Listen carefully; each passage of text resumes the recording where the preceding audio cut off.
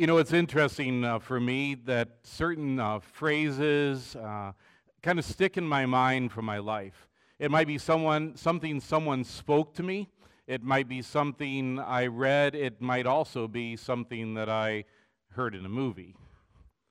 Matter of fact, when I was writing this message today about, giving us life, I thought of, the movie Young Frankenstein. and I remember those words of Gene Wilder after he had made that creature, and he said, "It's alive! It's alive!" Now I know that seems like a pretty strange place for me to start this morning. But this morning, these texts are about the God who is the giver of life. The God who made us, molded us, shaped us, literally gave each and every one of us life. And I can almost picture, I know the words in the book of Genesis, that after he had created man, and in his pleasure he said, it was good, very good. But I can also picture him going, "It's alive! It's alive! It's alive!" And why? Because he loves us. He made you, he made me, he made each and every one of us, whether we realize it or not. He made us so that he could love us. And his love is unfailing. And his love is unceasing. So we have these words today that remind us that God himself is the giver of life. But have you ever thought about this? The fact is, God has given us life, but not only once, but God has given us life in multiple ways and times. For instance, yes, he gave us the physical life that we have, but also he has given us the spiritual life we have. That when in the waters of baptism and the work of the Spirit working in us, he leads us to faith. And he gives us that new life, that eternal life through the forgiveness that was won by Jesus for us. But then this week,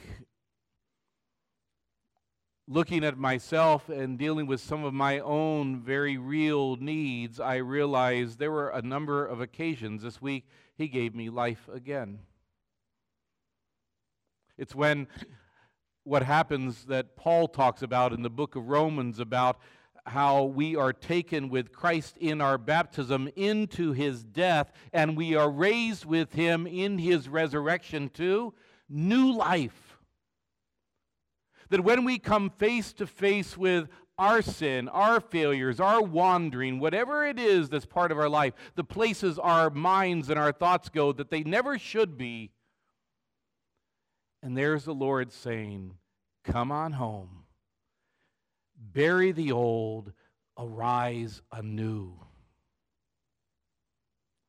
And the truth is that should be a daily event in each and every one of our lives. As we realize our brokenness and as we celebrate and we rejoice in his mercies new every morning. Indeed, our God is the giver of life.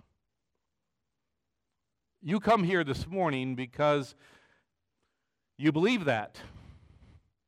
You believe that he is your Lord and your Savior. You believe that he suffered, died, and was raised again and has ascended there interceding on your behalf. But why is it then so often that we doubt or we fail to cling to this certainty of the life that he has given us? It's true, isn't it? Many of you probably were part of the church in an era of time when Dialogue evangelism was big, or evangelism explosion, the one out of James Kennedy, out of his church, or a Lutheran version. But you know what it was about, right? Trying to engage someone in a spiritual conversation to think beyond the moment and their life right here and look to what is to come. And maybe you've used the question, and maybe you've asked someone, if you were to die tonight, would you go to heaven? Now, not many people today are knocking on doors asking these questions, but can I encourage you, by the way, as I go through this section, these are still very valid, useful questions as you live out a relationship with someone. But when I have asked that question, if you die, would you go to heaven? Do you know what the most common answer is I get? I hope so. And by the way, sometimes I ask that question of people who are, Christians that I know, or for that matter, members of the church, and I'm standing beside them maybe in the hospital while they're lying there in a bed, and their answer is, I hope so. I have to tell you personally, that saddens me. Because I stand here today with absolute confidence that knowing all of my baggage and all of my sin and all of my failures, if I were to die driving home today, I know where I'm going. Why is it that we struggle? Well, when I get that answer of, I hope so, that leads to the next question. Let's see where they are. If you were to stand before Jesus, having died, and he were to ask, why should I let you into heaven? You get an assortment of answers, but very often it kind of, narrows down to, basically this. Well, because I tried. Or because I'm, a pretty good person. Or because I went to church regularly. Or, because I did this. The truth is, not one of those answers is sufficient. Not one of them is biblical. And not one of those will get us into heaven. We instead have a Lord who has done what we could not do. It's never about what we must do. It's always about what he has done. It's always about this gracious heavenly Father who loves us so much that he not only created us to love us, but he loves us for all eternity, and he can't even imagine living in eternity without you.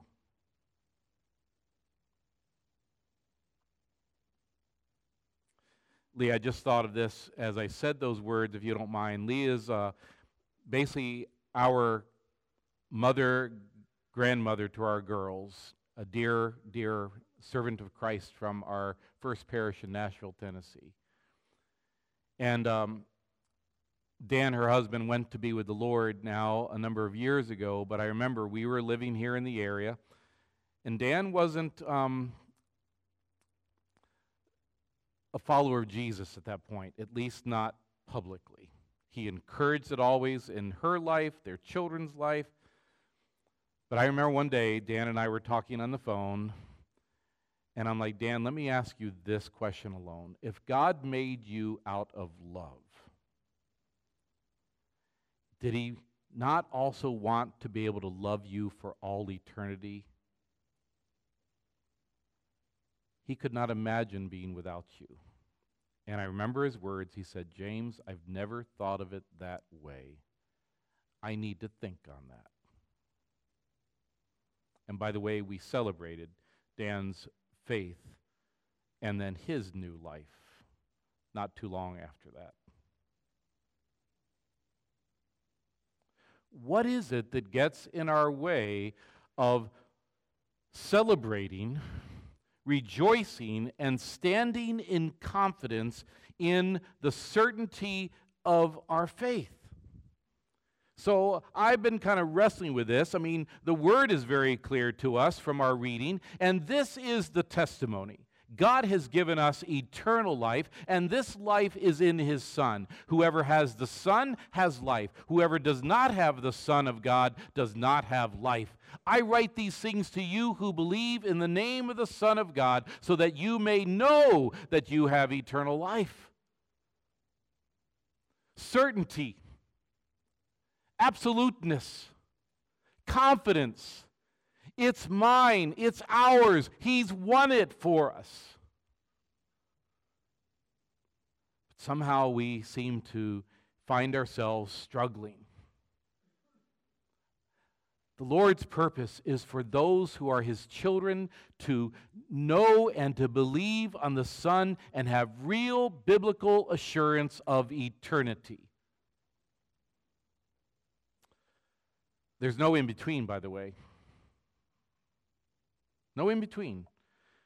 Either a person is saved or they're lost. You're not partly saved or partly lost. Either you are one or the other. The only real difference or issue is, do you have the Son? Do you have Jesus? So what keeps us from knowing for sure that we have eternal life? I think it comes down to three things as I have worked through this and kind of wrestled with it even for and in my own life. The first one is we condemn ourselves. We look at ourselves and we realize that we just can't live according to God's commandments and His will. We will fall, and it seems at times we fall time after time, and sometimes with the same sin over and over again. And we realize that we are not deserving of God's love. And the conclusion is that God will not forgive us because we're not worthy. And so we condemn ourselves. Our hearts, our minds, they continually condemn us because of the things we've done. Even David said in Psalm 51, "My sin is ever before me." You know what that's like, right? You remember what you've done.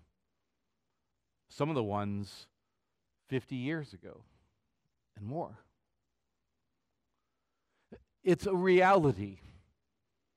But then Jesus tells us in John chapter 3, "For God did not send His Son into the world to condemn the world, but to save the world through Him." The truth is, we do not need to condemn ourselves, but instead to rejoice that we are loved and that we are forgiven. Number two, that which gets in the way of us believing in the certainty of our salvation and the life that He has won for us, it's this thing called personal responsibility. You and I, we were kind of raised with that. You do something, you suffer the consequence. If you made a mistake, if you did what you were told not to, who got punished? Me, I mean, I try to blame it on my brother, but that only works sometimes. Ultimately, they'd find out the truth, and I would receive the punishment. It's very difficult, I think, for our human minds, as they are, to believe those words where we speak them often in our confession of sin. If we confess our sins, He is faithful and just to forgive our sins. And we're like, sounds great. But is it really that easy? So we ask ourselves, come on, God, what do I need to do? How do I make this up to you? How do we get back right with each other? You ever hurt somebody you loved? And in your guilt, in your carrying the burden of that, offense you did, you go buy flowers, maybe even a new car. If it was really bad. Haven't gotten there yet, by the way. I know she wants a convertible, but, It just doesn't seem to ring true in our minds, does it?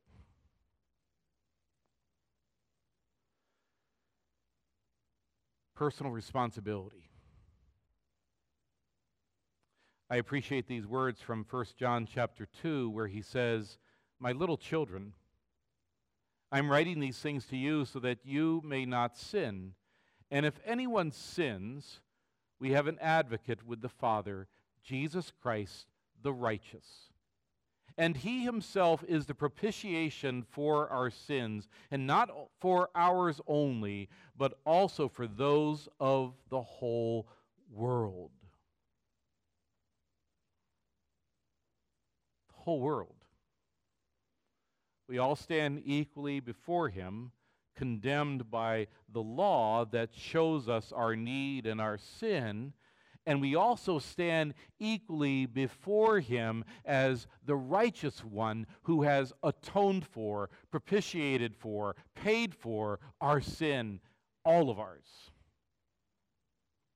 It's hard to grasp because we know we deserve punishment. But in love, he took our place. The third and the last one is this. We don't have the assurance of our faith and life eternal because we compare ourselves to too many other people. There are people that, in my mind right now, raise up in my thoughts who I'm like, man, what an amazing follower and humble servant of Christ. I've seen them go through earthly hell, and they remain so faithful, so on course, so trusting. I see others who are these mighty prayer warriors and people who just absorb the word like a sponge, and people whose lives just emulate, the very presence of Christ and the Spirit of God. And then I look at me and I'm like, well, I'm nothing like that. How could he accept me? I can't live like that. But hear me out. But it's not about what you have done or you should have done. It is only about what he has done. What he's accomplished for each and every one of us. There's no need for us to measure ourselves against anybody else because all have sinned and fall short of the glory of God. God tells us, stop looking at others and just look to the cross, because the way that the Lord looks at us as his children and as his followers is through the blood of Jesus Christ. And through that he sees us as righteous, restored, forgiven, holy.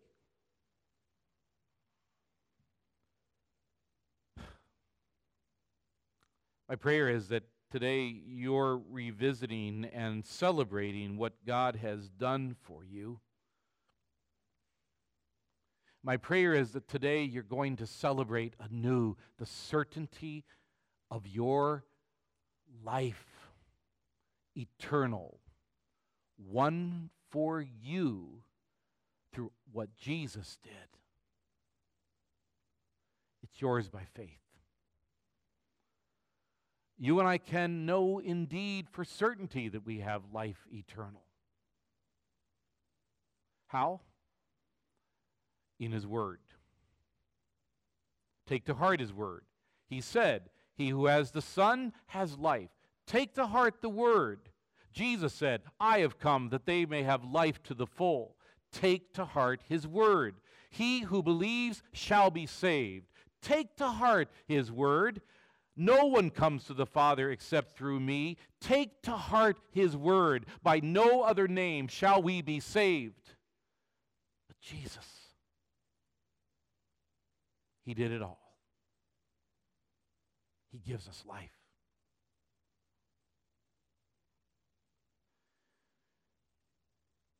As I wrote this draft on Friday and then last night spent time reviewing and thinking and editing, and then realizing today was Mother's Day, This is it's a hard day sometimes, and to try to incorporate Mother's Day maybe into the message.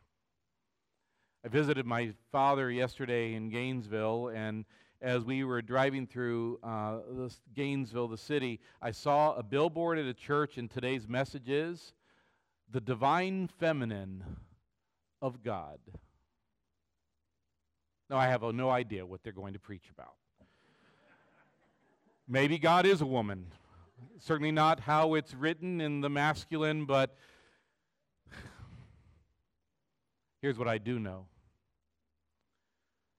When I think of my mother, and as I say this, think of your mother, I see how God has used mothers as his very special vessels. They gave us life. They brought us into this world. They nurtured us. They provided for us when we could not provide for or defend ourselves. They gave us life again as they brought us into the family of faith through the waters of baptism. I see a lot of parallels. And I am ever thankful for a faithful mother and father whose faith and confidence in their salvation gave them joy, and they made sure that we had the same. And now we get to share it. For our God has given us life, physical, spiritual, eternal. Amen.